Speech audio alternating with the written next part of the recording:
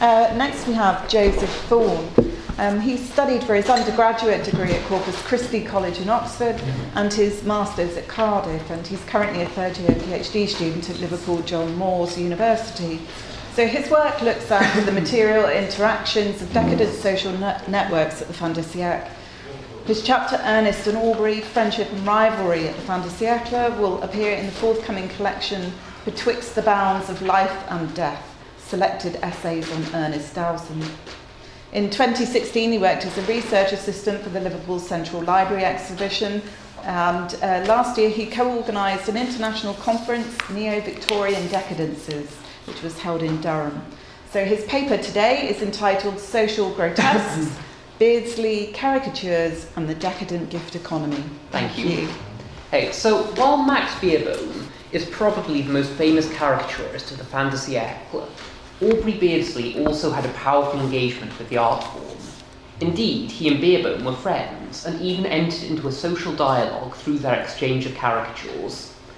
The decadents were particularly preoccupied with this idea of caricature because it was a form of parody. For them, it was a means of presenting the self as an unconventional being, and an important aspect of what I'm calling the decadent gift economy. Creating and exchanging parodies of themselves and their friends provided a material form of interaction. Given the importance which they placed in ironising their interactions with friends, rivals and acquaintances, it's no surprise that parodic versions of themselves and of those they knew became powerful social tools within decadent networks. The act of giving and receiving a gift creates social bonds between the members of a group, and the gifting of caricatures, therefore, became an intrinsic part of the action of decadent sociability. The anthropologist Marcel Mauss's work on gift economies illuminates the interchange of caricatures in this period. Now, he suggests that in many societies, quote, exchanges and contracts take place in the form of presents. In theory, these are voluntary. In reality, they are given and reciprocated obligatorily. Gifts establish a network of obligations. They're, quote, strictly compulsory on pain of private or public warfare, though it ought to be acknowledged in Fin de Siècle London, such warfare was, of course, purely social. Now, obviously, Mauss doesn't actually address late 19th century Europe. He even suggests the structures he writes about are incompatible with capitalist industrialist systems. Sure, certainly, under capitalism, money is the dominant transactional currency, but there are other kinds of markets which can run counter to its hegemony. As Pierre Bourdieu shows, social and cultural currencies exert influence in society, and these lead to separate markets of their own. Mauss acknowledges that there are different yet similar versions of the marketplace in some societies, but I think doesn't go far enough down this avenue of inquiry. He presupposes that all modern markets are purely financial, and therefore have no place for a gift economy alongside them. And yet, gifted objects had powerful social force in the decadent economy. Caricatures functioned as material objects which accrued value by being exchanged throughout an appreciative network. Giving a present does more than creating a sense of obligation between parties. It also gives the gift giver an opportunity to performatively display generosity and taste. The element of self-promotion is particularly clear when we look at decadents giving copies of their own works to friends, acquaintances, and significant members of artistic and literary networks whose attention they wish to court. There's a complex discourse of praise which served to elevate both parties in the gifting ritual. The playful balancing act of egos is, I think, very apparent throughout decadent social interactions.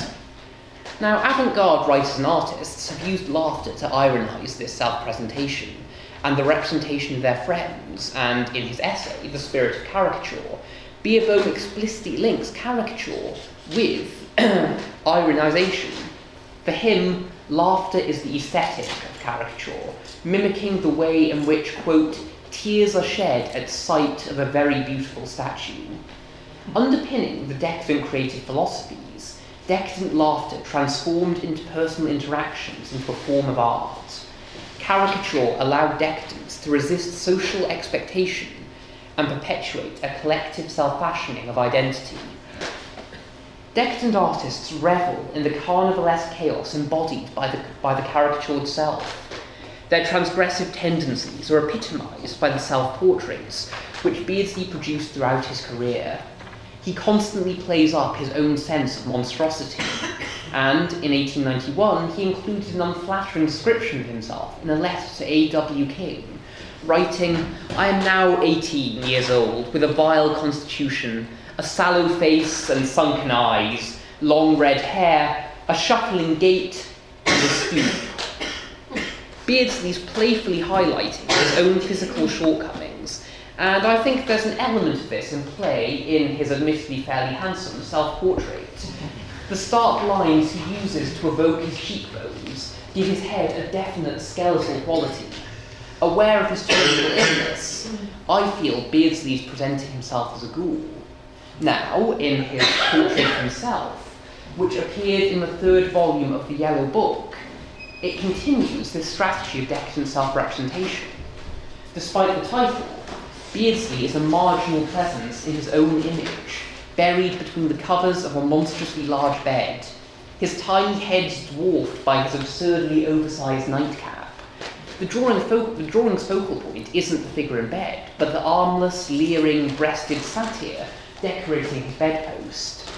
Its presence anchors the image in the grotesque, and the French legend in the top right-hand corner reinforces this suggestion of monstrosity. Par les dieux jumeaux, tous les monstres ne sont pas en Afrique. By the twin gods, not all monsters are in Africa. Viewers of this image, Beardsley suggests, should see him as a grotesque creature, foreshadowing the claim he made in his interview with Arthur H. Lawrence in The Idler. "If I am not grotesque, I am nothing." Beardsley's self-caricatures are part of his personal publicity strategy. He's fashioning himself into a decadent construct in the public eye, and there's perhaps no better example of this than the way in which he exploited the form of the photographic portrait in the picture taken by Frederick Evans. Adopting the pose of the Notre Dame gargoyle Lestrige, he transforms his distinctive physiognomy into Gothic architecture. Fashioning one's own image into an icon of monstrosity was a direct challenge to notions of propriety and public decency, staking a claim to the transgressive self through artistic self-representation. Meanwhile, the controversial caricatures of Wilde, which Beardsley inserted into his illustrations for Salome, demonstrate interpersonal, professional dynamics through grotesque images. Now, Susan Owens interprets most of these negatively. She sees a direct attack on Wilde's authority in Enter Herodias, an attack, she suggests, which shows Beardsley saw Wilde as a plagiarist. Now, the Wildean character in here is attendant upon Herodias, a court magician, a shamanic figure in an owl headdress, or at least that's how many viewers interpret it. For Owens, this makes him a charlatan, and she goes on to elaborate the parallels between this Wilde-esque image and the Roman god Mercury. As is typical of representations of the god, Wilde carries a caduceus and has a cape draped over one shoulder. He's Mercury, both the messenger god and, significantly, god of thieves. Critics argue that due to personal animosity between Beardsley and Wilde, Beardsley skewered him in illustration. But this doesn't quite add up for me. Beardsley was aware that his artistic style was in many ways as borrowed as Wilde's literary style. If he accuses Wilde of theft, he must first also accuse himself. Also, the Wilde figure, and unfortunately this reproduction, you can't quite see it, but the Wilde figure is armed with a book bearing the title Salome, presumably representing the text of the play. Far from being a charlatan magician, it would appear this Wilde figure is actually conjuring the play into existence from within its pages. Moreover, the fact that Beardsley's own distinctive three-line signature is directly beneath the outstretched arm suggests a direct creative affinity between Beardsley and Wilde.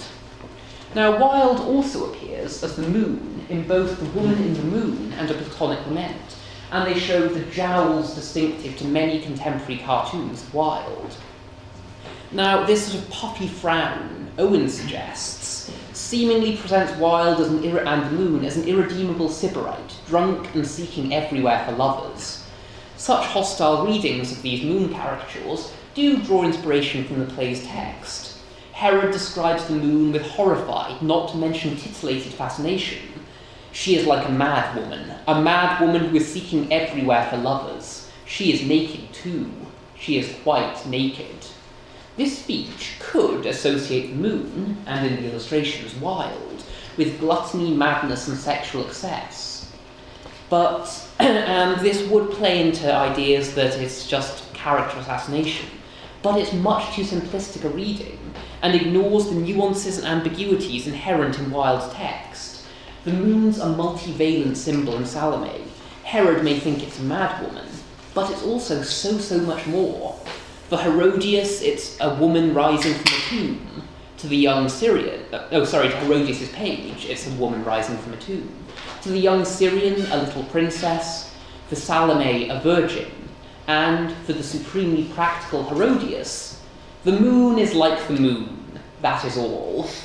All the characters of the play project their desires onto the Moon, but don't expose its true nature. It's more a subjective mirror than an exact symbolic representation.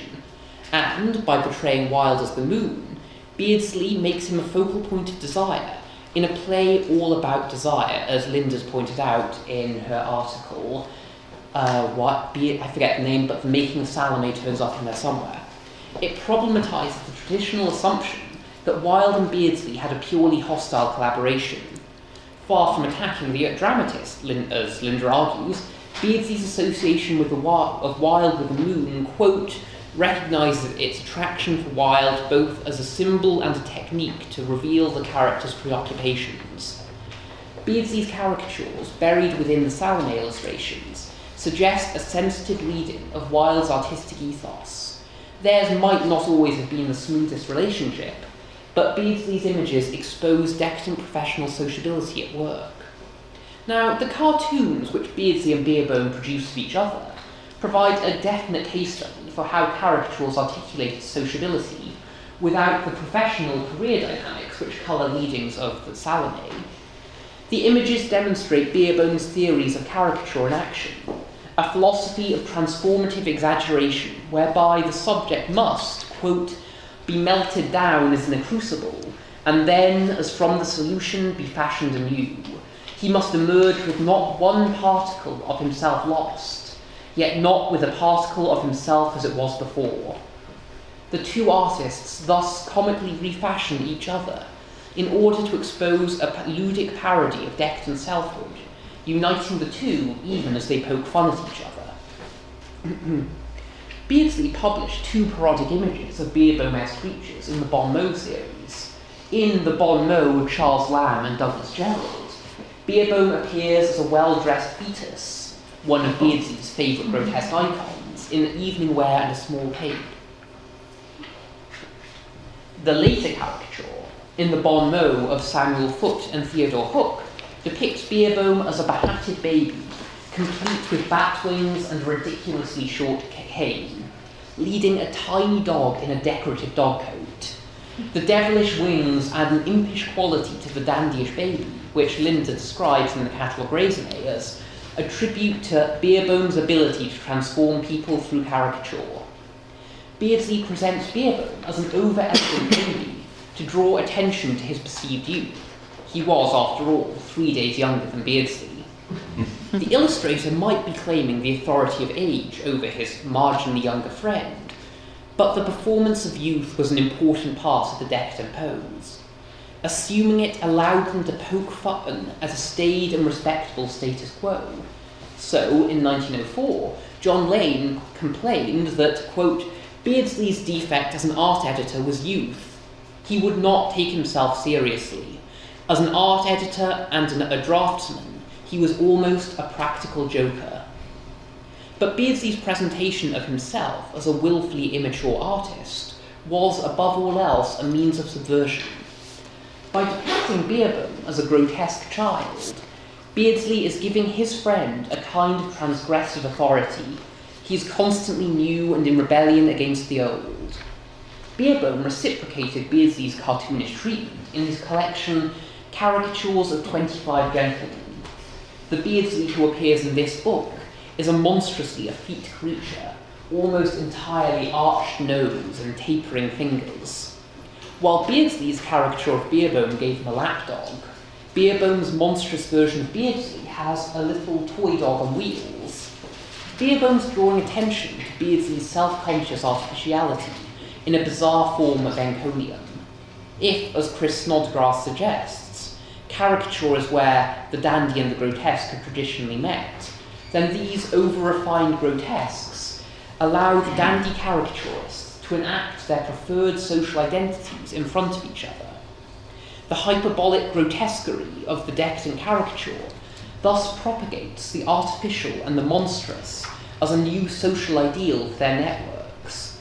Drawing reciprocal images of friends gave this ideology a material form of interchange in front of an appreciative audience.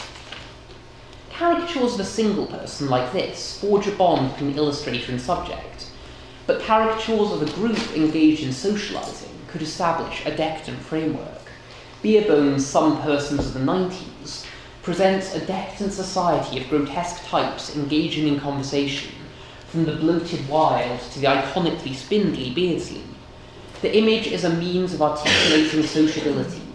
Here, everyone's somewhat grotesque, but together they form a network which can subvert society from its borders. In his frontispiece to John Davidson's plays, Beardsley had produced an image which included some of the people who circulated through his networks, including his sister Mabel on the far left, Wilde dressed in the leopard skin of a Bacchant, and Richard Le Gallienne as the masked man in the back. Now, Snodgrass suggests that the notably handsome Le Gallienne is here portrayed as Davidson's character, Scaramouche, who's very ugly. The image appears to playfully call attention to Le Gallienne's vanity by linking him with its antithesis. In the spirit of caricature, Beerbohm makes it explicit that ridiculing a friend in this kind of way, through caricature, isn't actually a hostile act. The most revered should be made just as ridiculous as the most despised. Despite the number of unflattering portraits in Some Persons of the 90s, it's ultimately a supportive form of parody. As Margaret Stepps points out, while Beerbohm affectionately emphasises Rothenstein's shortness, he, quote, never drew upon contemporary racial stereotypes of Jews. He's satirising his friend without racial vitriol or abuse. Beerbohm's self-parodic agenda is made clear by the partially obscured figure of Enoch Soames, whom you can just about make out there. So Soames is just emerging from beyond the edge of the page, and he's an eponymous protagonist of Beerbohm's 1916 short story about a fin de siècle minor poet who sells his soul to the devil in order to find out whether or not his reputation will have survived in 100 years' time. Featuring this character in a depiction of actual historical decadence blurs the boundaries between fact and fiction. The fictional Soames is engaged in what seems to be an animated discussion with W.B. Yeats, implying that there's something semi-fictional about all of Beerbohm's friends. As in his cartoon of Beardsley dragging a dog on wheels, Beerbohm's covertly celebrating decadent artificiality by including someone who's entirely artificial. He highlights the playful pretense of his friends and colleagues, and his image takes part in the performance of decadent selfhood. Rather than undermining the strength of the network, their brand of self-conscious individuality connected them as a network of individual grotesques. Caricature's a key strategy of decadent interactions. When Ada Leveson wrote in her Punch parody, From the Queer and Yellow Book, that, quote, we may learn from the caricatures of the day what the decadents were in outward semblance, she makes explicit the representative dynamic behind decadent caricature. Decadence is above all else a mimetic philosophy. The only way to enact it is to allude to and feed upon its cultural products and social behaviours. By lampooning his friends and colleagues through caricature, Beardsley positions himself within the social world of the fin de siècle avant-garde. The giving and receiving of these grotesque images creates social bonds between the members of the group by establishing a network of obligations between members. And these obligations strengthen social bonds by creating a discourse of exchange and published art. Beardsley's black and white grotesques captured the social mood of a group in which the decadents must become their own caricatures as a rite of social passage. Thank you.